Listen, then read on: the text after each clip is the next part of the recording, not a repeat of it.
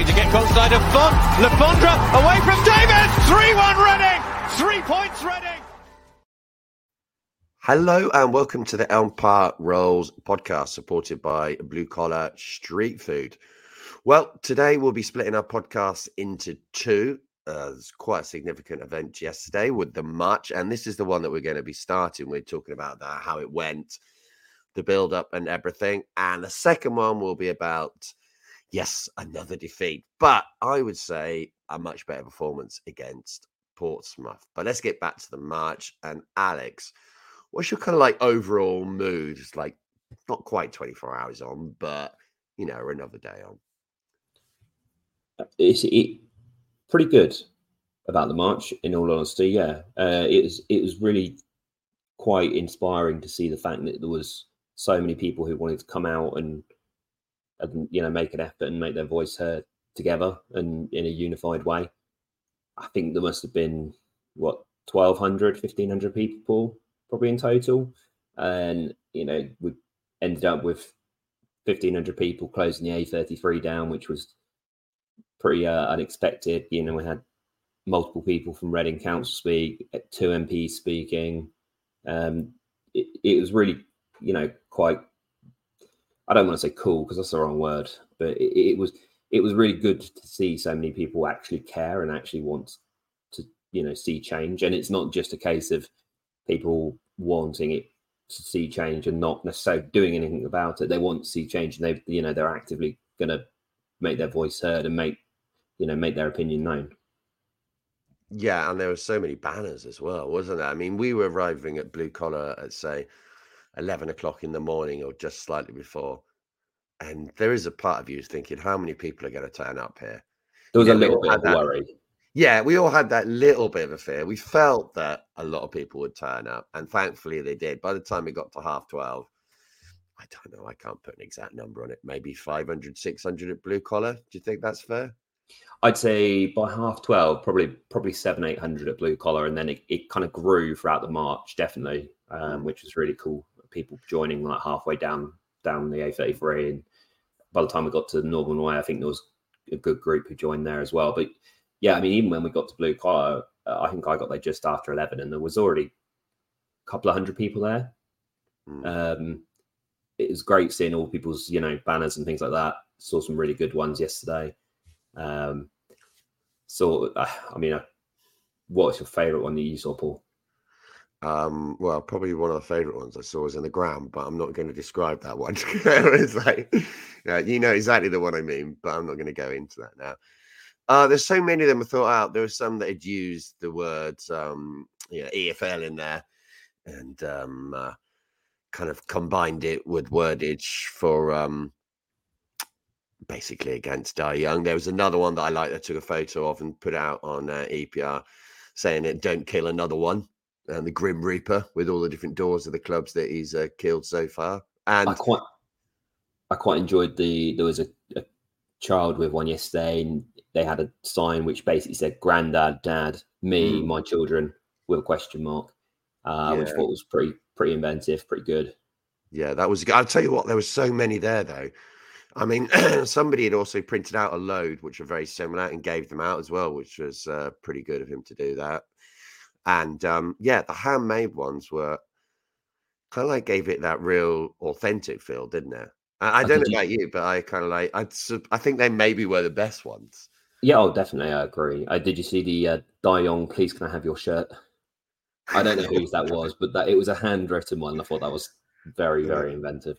Yeah. Obviously, it's a, you know, not necessarily a amazing message or anything, but it was quite funny. Got a laugh out of that one. Yeah, I mean, obviously Dave Kitson was there as well, and he was at the front. He had, I gotta say, his profile there was, obviously it's Dave Kitson. Everybody knows that, and his name was being chanted as we were walking along the A33. But it's quite low profile, wasn't he? Yeah, I'd say so. I mean, once we got up to the ground, we were talking, or we had the speeches up at the ground, and there was chants at the ground once everybody was kind of gathered around in the fan zone, asking for him to speak. He didn't really show his face though, did he? I don't know what happened to him. I think he might have kind of like quietly slunk away once the speeches were coming to an end. So he didn't have to speak on the mic. I reckon it was the feedback, Alex, on the old mic. I think that's what like pushed him over the edge. He's like, I don't do that. I don't do that. He's too professional for feedback, isn't he? Yeah, these things are the problems, aren't they, when you're just volunteers like we are. But I just want to say a massive thank you and shout out to everyone who attended, because it was such a uplifting event. It was quite emotional seeing so many people there when I was right at the front. One of those annoying. I mean, what was it like at the front, Paul? Because I was right at the back. Okay, well, at the front, it was brilliant because you could actually, some points when there was a little bit of height, you could see a little bit of how far back it went. It's like snaking down the IDR. And you can see this bus behind it, and you're thinking, you're going absolutely nowhere for about 40 minutes, are you? It's like no chance. But yeah, it was. And you could see all the MPs there at the front and the councillors, and John Ennis. He was did a really fantastic speech as well. I think without putting words into anybody's mouth, I believe one of the words from somebody at the council, don't know who exactly, was, "We should be in the road. I don't care."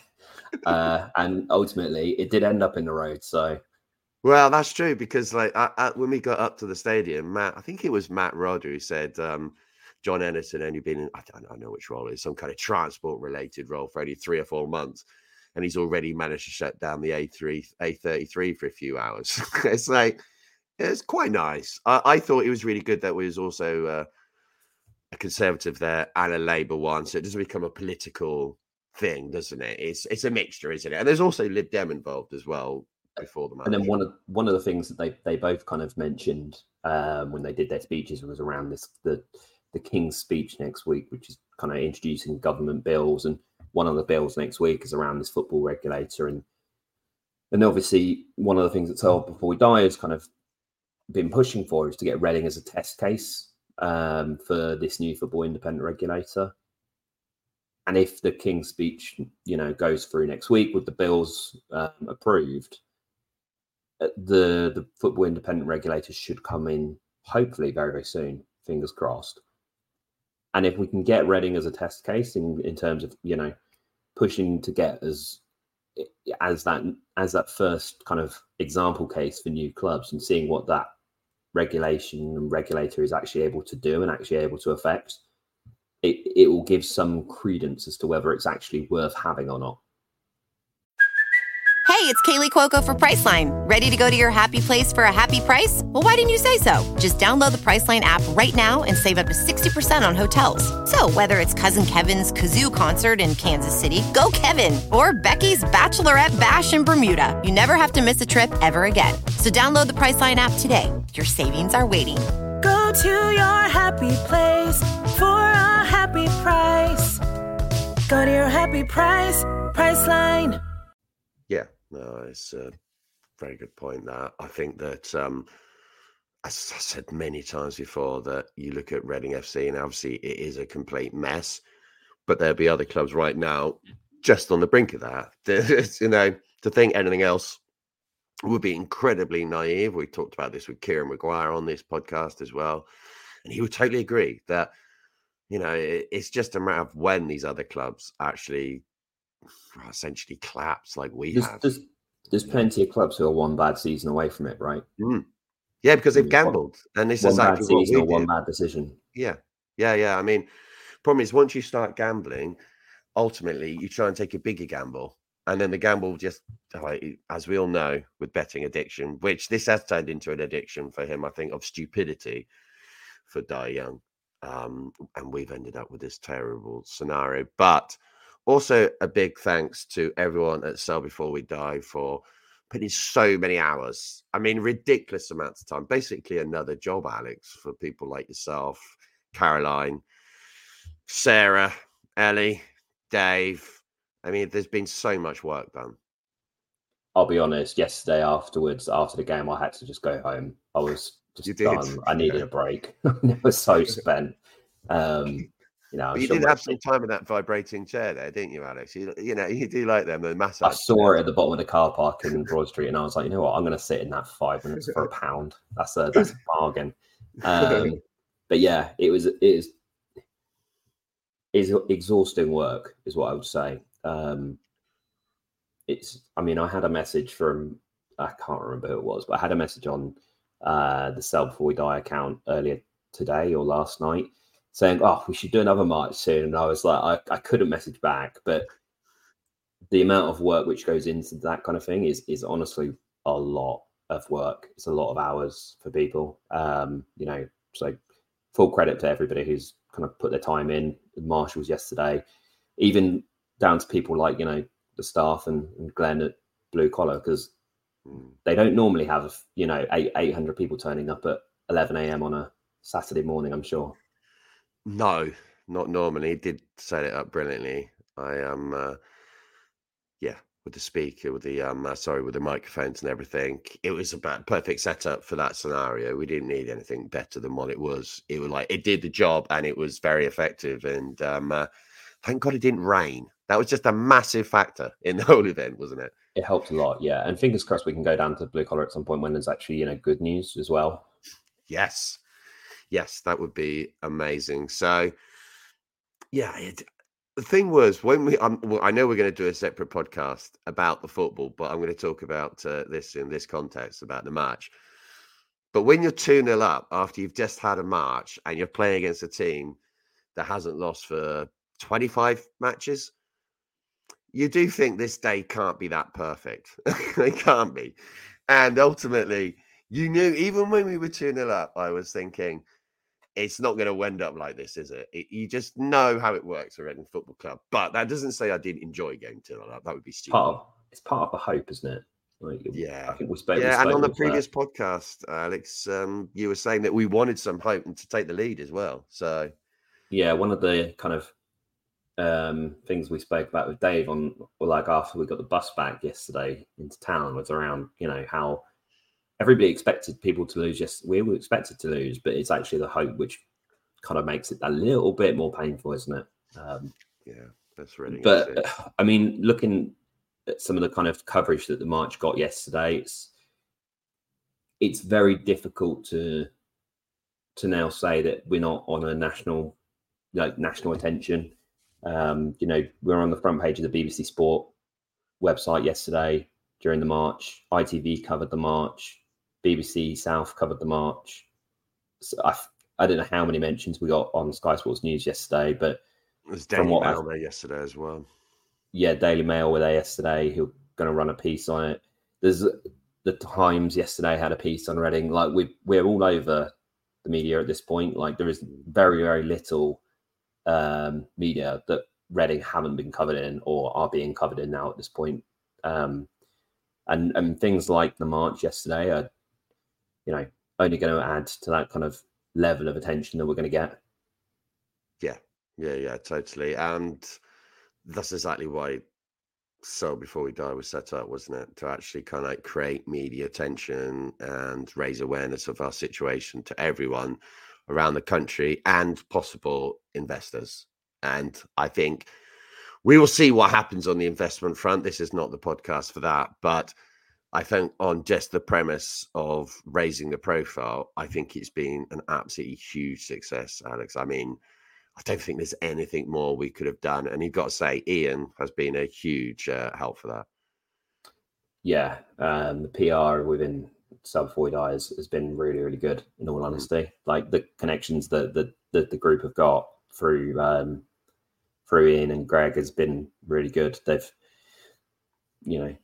absolutely kind of smashed it out of the park in terms of having the connections and having the right people there and making sure that basically the media know exactly what we're going to be doing and being able to report it. And, we could literally name everybody. I'm not going to go for every name, but, it's, as we said, lots of people put a lot of effort into it. And it really is kind of a real kind of group activity, as it were.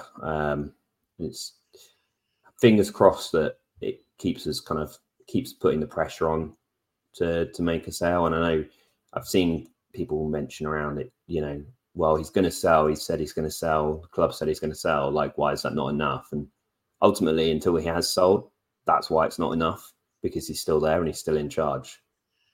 the whole name of the campaign says it, everything. Sell before we die. And at this exact moment, he has not sold anything, has he? So I think he needs to, pull his finger out, basically. Just very, really uplifting, the whole thing yesterday. The march was just, I thought it was sensational to see so many people from Reading and from other places. It was very good to see a Brighton fan there as well. Yeah, I know it wasn't, we didn't see, hundreds of fans from other clubs, but to have a Brighton fan there who I didn't get to speak to her, but I saw kind of people reply to me afterwards on the line, and they'd said that, she was there. She said that their club obviously had gone through similar back in the late 90s and just basically wanted to kind of show some solidarity. That was really, pretty cool to see. Yes, no Portsmouth fans there, but we will see how this pans out. Just really good to see the people of Reading do care, and we know that they do. Really, it just sometimes they take a little bit longer to get to that point and actually show the amount of passion that they showed yesterday. But I think yesterday will go down as a big day in the history of Reading Football Club. Whatever happens now, just because of the amount of passion and desire for their club to survive and not be run into the ground. People do not want to see it disappear. It takes a lot for people to go out and do a march like that. And that just shows you what is possible if you start a campaign and there's a good core belief behind it. Just believe that you can make change if you really want to. Don't let people say that you can't. So thanks a lot for listening to this podcast. We'll now be recording our one about the match. Will not be quite as much fun, but I don't know. We'll see. If you have enjoyed this, please give us a 5-star review on Apple or Spotify, and cheers.